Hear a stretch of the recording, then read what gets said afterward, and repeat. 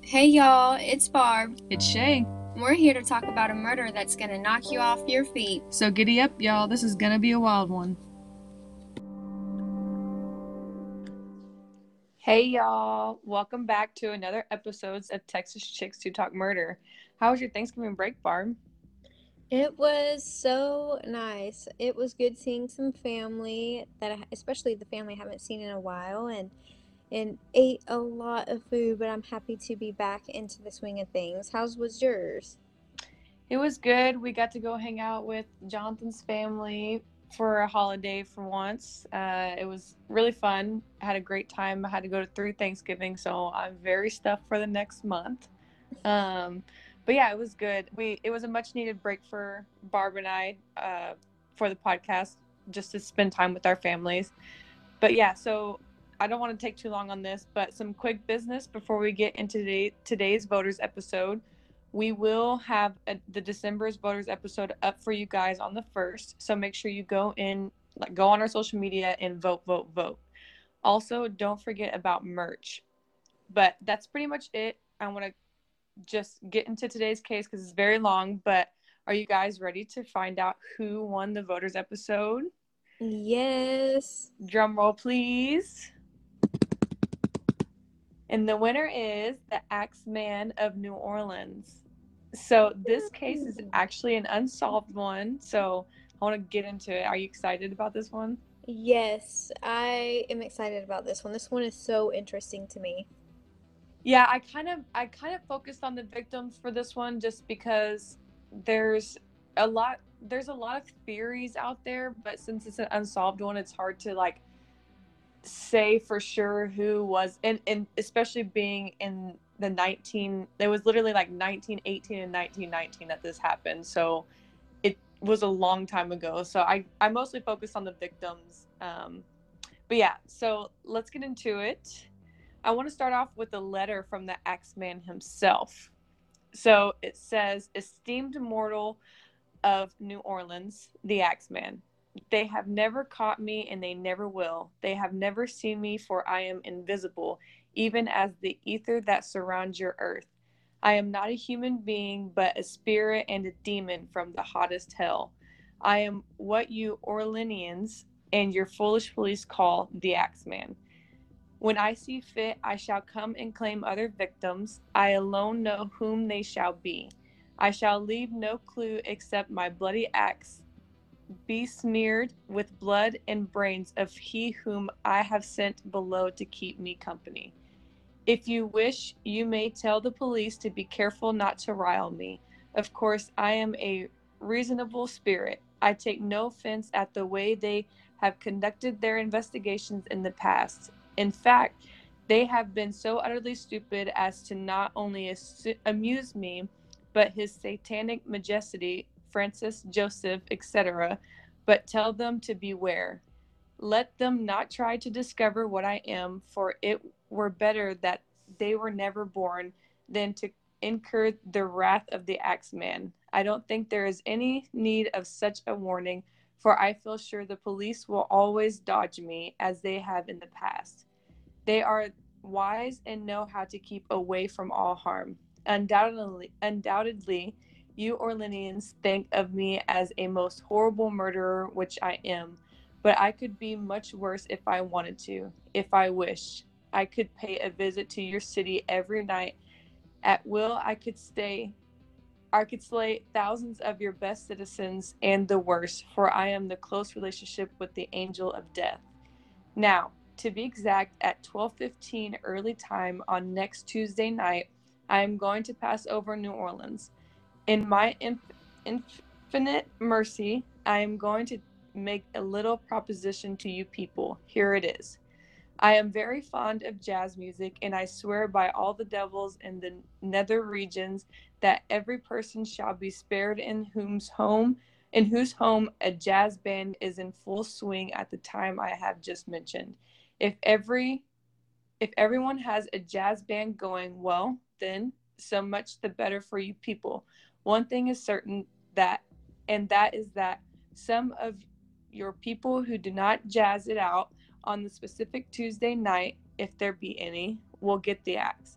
Well, as I am cold and crave the warmth of the native Tartarus, which I think is part of like a, I don't know, and it is I can't remember what it was. I looked it up too, but and it is about time I leave your earthly home. I will cease my discourse, hoping that thou wilt publish this, that it may go well with thee.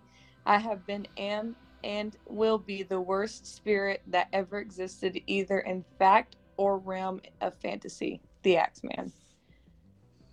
So I don't know if all of you have heard of the Axeman in New Orleans, but this is like one of the most popular talked about subjects of him is the letter that he wrote. Have you heard of that before? Yes, I actually have. I mean, geez, it was probably a couple years ago, but whenever I first started into the crime junkie world, if you will, the Axeman was one of the ones that I've heard of. Just especially too because it's literally like our neighbors as Texans, Mm-hmm. so it's close to home for us.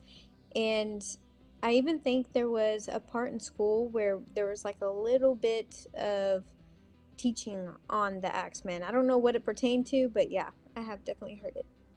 Yeah. And there's also in American Horror Story. They do this in one of their seasons. But I want to continue. Sorry. So now that I've read you the words of the Axeman, I want to tell you about the victims and how their lives were taken away from them in a second. The first victims, and I'm gonna say in advance, I'll probably pronounce some of these wrong, so just bear with me. So the first victims were Joseph Maggio and his wife Catherine. On May 23rd, 1918, the two were sound asleep in their beds when a stranger broke into their home, which was usually done by removing the panel on the back door with a chisel. But it doesn't state in every place like how the person broke in or whatever. It only states in some. But when the man walked into their room, he wasted no time. He would take a straight razor and slit the couple's throat. But that was not it. He then proceeded to take an axe and smash both of their heads in. But unfortunately, this did not kill Joseph right away. He was alive for several minutes after his brother showed up to help him, which was 2 hours later.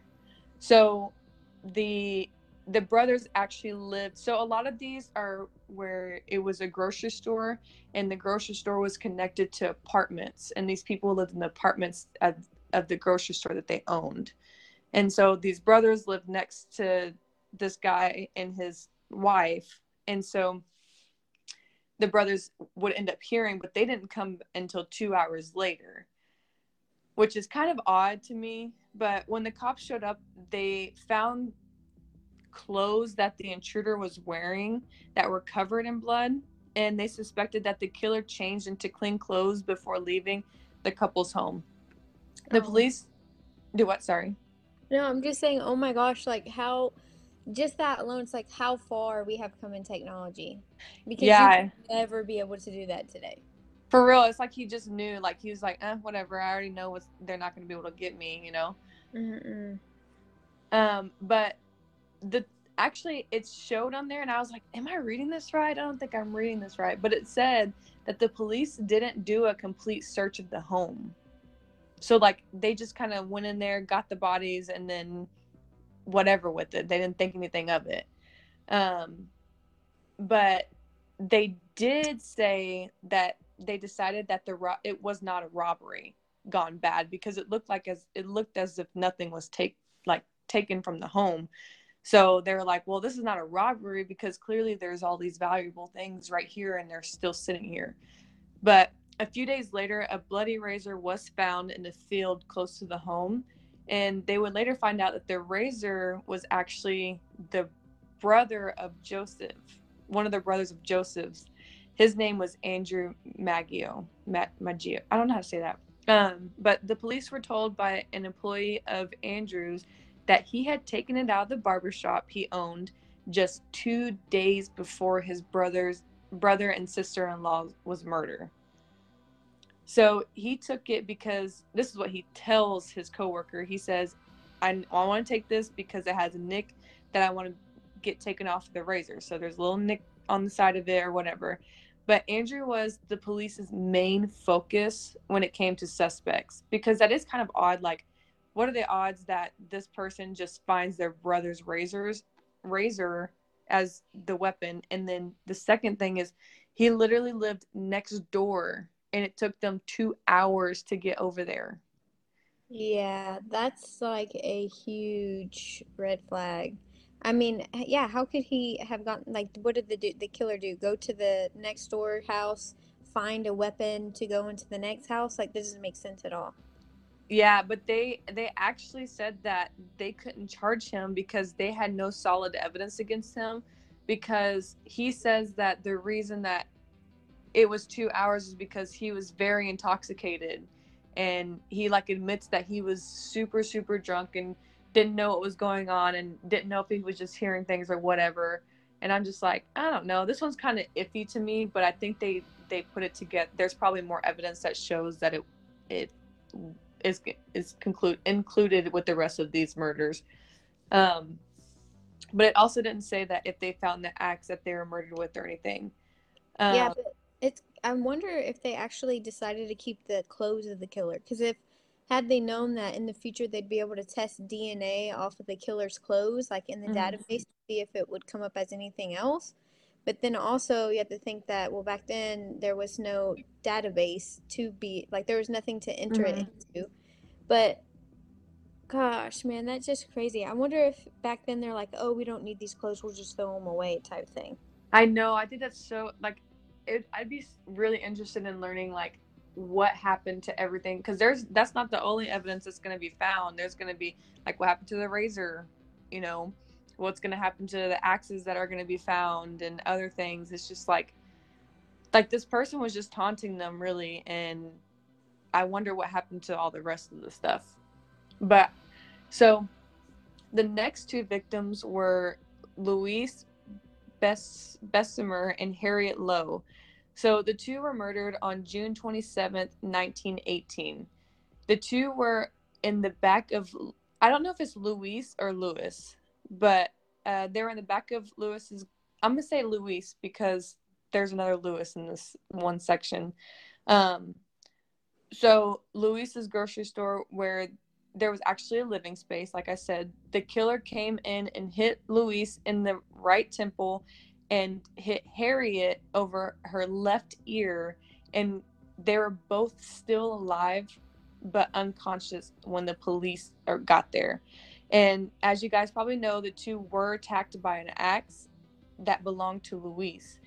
The two were found by John Zanka, who arrived around 7 a.m. to deliver the groceries to the store. So this was like a routine delivery. He comes here scheduled to deliver groceries to stock up the store again. So the police already knew it wasn't him. They had checked out his alibi and everything.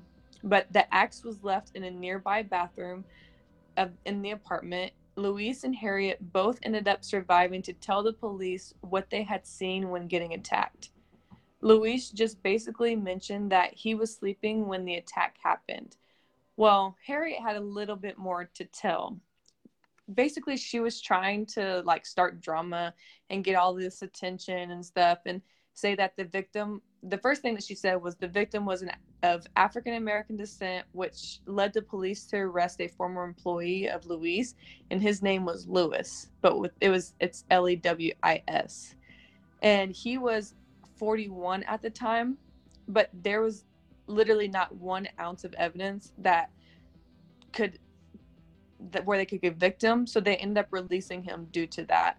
And then after she said that, she would go on to tell the media that Luis was a German spy, which made the police more suspicious of Luis, which this was led because they had found letters in multiple different languages in like a trunk at Luis's house, because they were already suspicious of him, because they were concerned that he was the attacker actually, because he had less major injuries than Harriet. So basically, it's almost like he had scratches and she had like wounds, you know. I don't know if that's exact, but that's kind of what they were seeing. And not only that, but Harriet was not his only spouse. She was actually his mistress. So Luis had already been married and was having an affair. And this was released to the media and was one of the big reasons why he was a suspect. So, which is kind of like, well, I mean, there, and I think he was like in his 60s or something like that, which is kind of like, I don't know. It's a little odd, but 2 days after surgery on Harriet, it was, and this was after she had already gotten like released out of the hospital, and then she went back. She went back in to get like her face reconstructed because it was so messed up from the axe, and she ended up actually passing away from complications from that surgery. And the after she was killed, like after she died, the police then arrested Luis for her murder, and he was in prison for 9 months before he was acquitted of her murder. So there's a lot just in those two that they were like, well, it might be the spouse, it might not be. But you have to remember at this time, the police had no idea that there's these murders going on. They had no clue that there was one guy going around and traumatizing the New Orleans area. Yeah, I wonder if they ever thought about it being the possibility of the wife. Like that went over to maybe she found out that her husband was having an affair with Harriet and then went over there to murder both of them. Well, I saw in one of the things I was looking at, I just didn't put it in here, but the wife actually didn't know that they were together. She found out from the news and she showed up to the hospital. Oh, Yeah, she had no idea. Like I don't even think she lived somewhere else, I believe. I don't think that she lived in New Orleans. Oh, okay. So, I don't know. I could be wrong on that part, but I don't think that she knew. So, let's move on to the next one. Next there was Anna Schneider, who was 8 months pregnant. So on August 5th, 1918, she was awoken by a noise, and she was awakened to find a dark figure standing over her. Soon after she woke up, the intruder started bashing her face in, basically. And that's like the simplest term I could write. But police believe that she was beaten with a lamp. So this one was a little different. Um, but yeah, it's kind of the same motive, I guess. But she was discovered by her husband after he came home from work, and Anna would end up surviving the attack, and so would her baby girl, who was born 2 days after she was attacked. Which is thank goodness that both of them lived through this. There was nothing stolen from the home, according to her husband, and there was no forced entry. There was a man who was arrested but was released due to lack of evidence. But this attack was when police finally started to connect all of them together. So right now you have, I believe, two deaths. No, wait, sorry. You have three deaths and I guess technically three living still because the baby survived. Mm-hmm. So, but that's that one. So she lived everything. They started connecting it. And next is Joseph Romano. And this one happened on August 10th, 1918. His two nieces, Pauline and Mary, heard a strange noise coming from their uncle's room. The two would run into the room and find a man fleeing the scene and find that their uncle had been attacked. They saw they said that they saw a heavy set man with dark skin wearing a suit running out of their home. He would eventually die from his injuries just 2 days later, and the police found a bloody axe in the backyard and found that the back door panel had been chiseled open. After Joseph's murder, this is when residents started to basically panic and freak out. All of these murders have been in the same area and have been just random attacks, no motive, no nothing, just a random thing. This is when they also started getting random calls from people claiming to have seen the Axeman or claiming to see and finding axes in their backyards and all this random stuff. And a retired detective made a statement saying that he believes this person could have also did the same thing in 1911 and believes that this murder is most likely someone who seems very normal, someone that is just another person walking the streets in the daytime but just has an overwhelming desire to kill. And I believe for one of your cases you covered an Axeman, but I don't remember where it was, but I'm wondering if that's what that guy was talking about.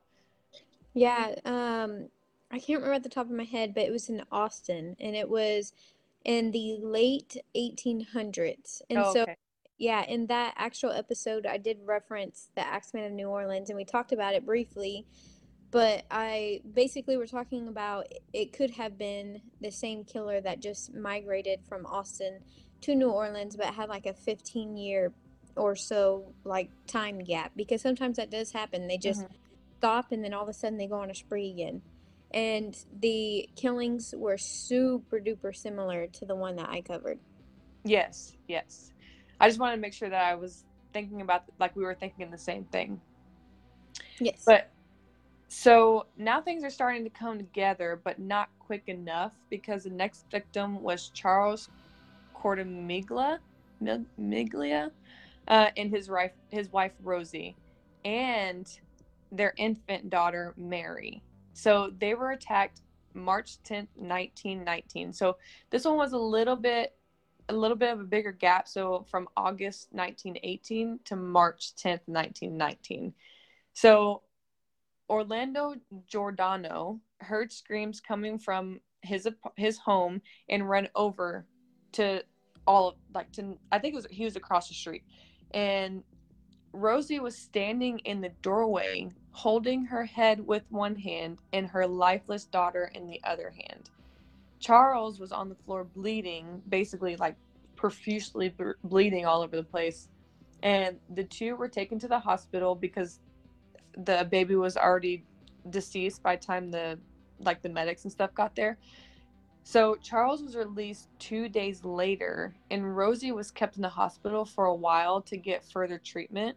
She had actually falsely accused the Orlando, or no, I think it's Orlando, not Orlando, and his son for the attack out of jealousy and spite, which is crazy to me because this man literally saved you and your husband's life by coming to your house and basically breaking into your house to help you. So I don't understand why she did that. That didn't make any sense to me. That was weird. Yeah, that is weird. Yeah. But like usual, there was nothing stolen from the home. Their back door panel was chiseled away, and there was a bloody axe found on their back porch. So, okay, let's get into the next person. Hey, real So, quick. sorry. So I did find what we were just talking about. It was the servant girl annihilator case, and it was that case where the guy had a missing toe and his bloody footprints were Oh, yeah. found. Yeah, that was it. And he that was actually called, also dubbed, the Austin Axe murderer. And that was in Gotcha. the late 1880s, and he murdered women and had that missing toe, and they could never figure out who the killer was. Okay, yes. That brings back my memories when we were sitting in your closet talking about it. Yes.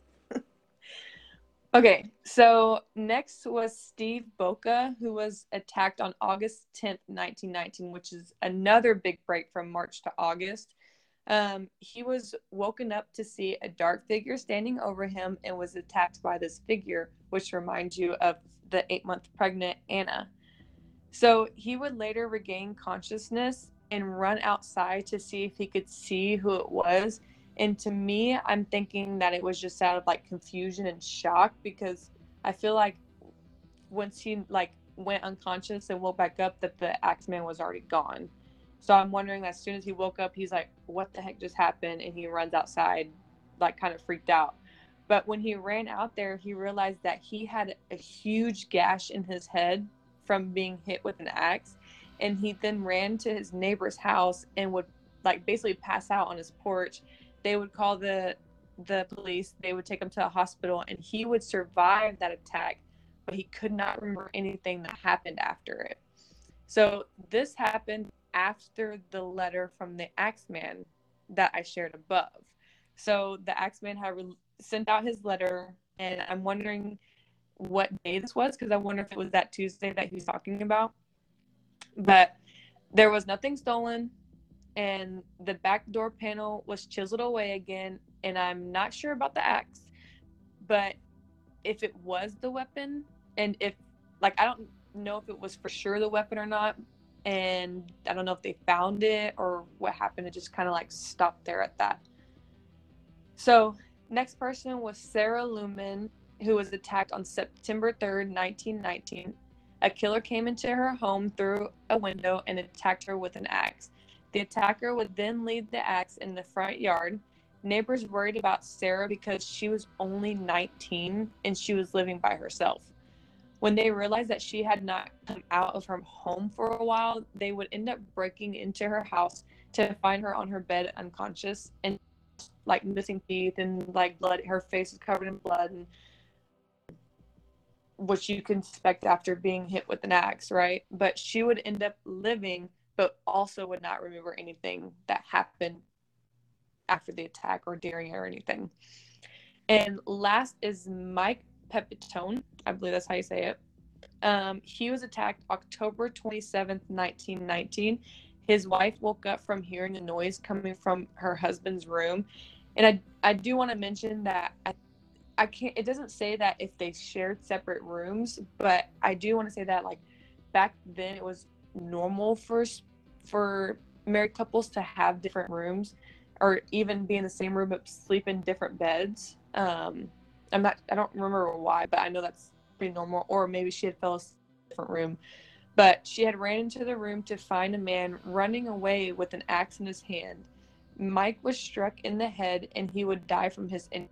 His wife was unable to give a description of him except for being a large man because of the time and shock she was in. And, you know, this was the last attack of the Axeman of New Orleans. So, I mean, some of these I feel like are kind of like, I don't know, there might be other suspects, but then at the same time, it's like, I don't know, they could also all be connected. So it's a little weird to me, but there were a few suspects, but the most known one was Joseph Momfrey. And this actually may or may not be a real person. And because I say that because when somebody tried to, it's all between a bunch of people and all these theories and stuff, and someone tried to enter his name into like a database or something, and the name never even popped up, almost like it was an alias or something. And there's like all these different theories on who the killer was, but it's hard to confirm from how long ago the murders actually happened. And I don't believe that there's been anything since October 27th, 1919 that's been connected to the Axeman of New Orleans.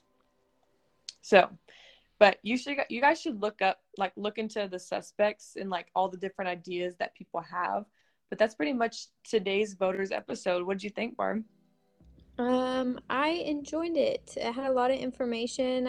I think that the cases are related, but it begs to question why did the murders stop? And the only reason would be that the killer ended up dying somehow, was arrested for another charge, or like traveled somewhere else and then continued to do murder like in a different state, because back then, like, counties and states didn't connect murders. Like, they didn't pick up the phone and say, hey, I have this guy over here, do you have something over there? That just wasn't a thing. So maybe he just continued to migrate on, like, on other places in the US, but continued to kill people. Yeah, like jump on a train and just travel to the next place and continue Yeah. doing what they wanted to do, or even change their motive, or what is it called whenever like MO. using MO, changing from an axe to a gun or a knife or something different that wouldn't connect him necessarily to the rest.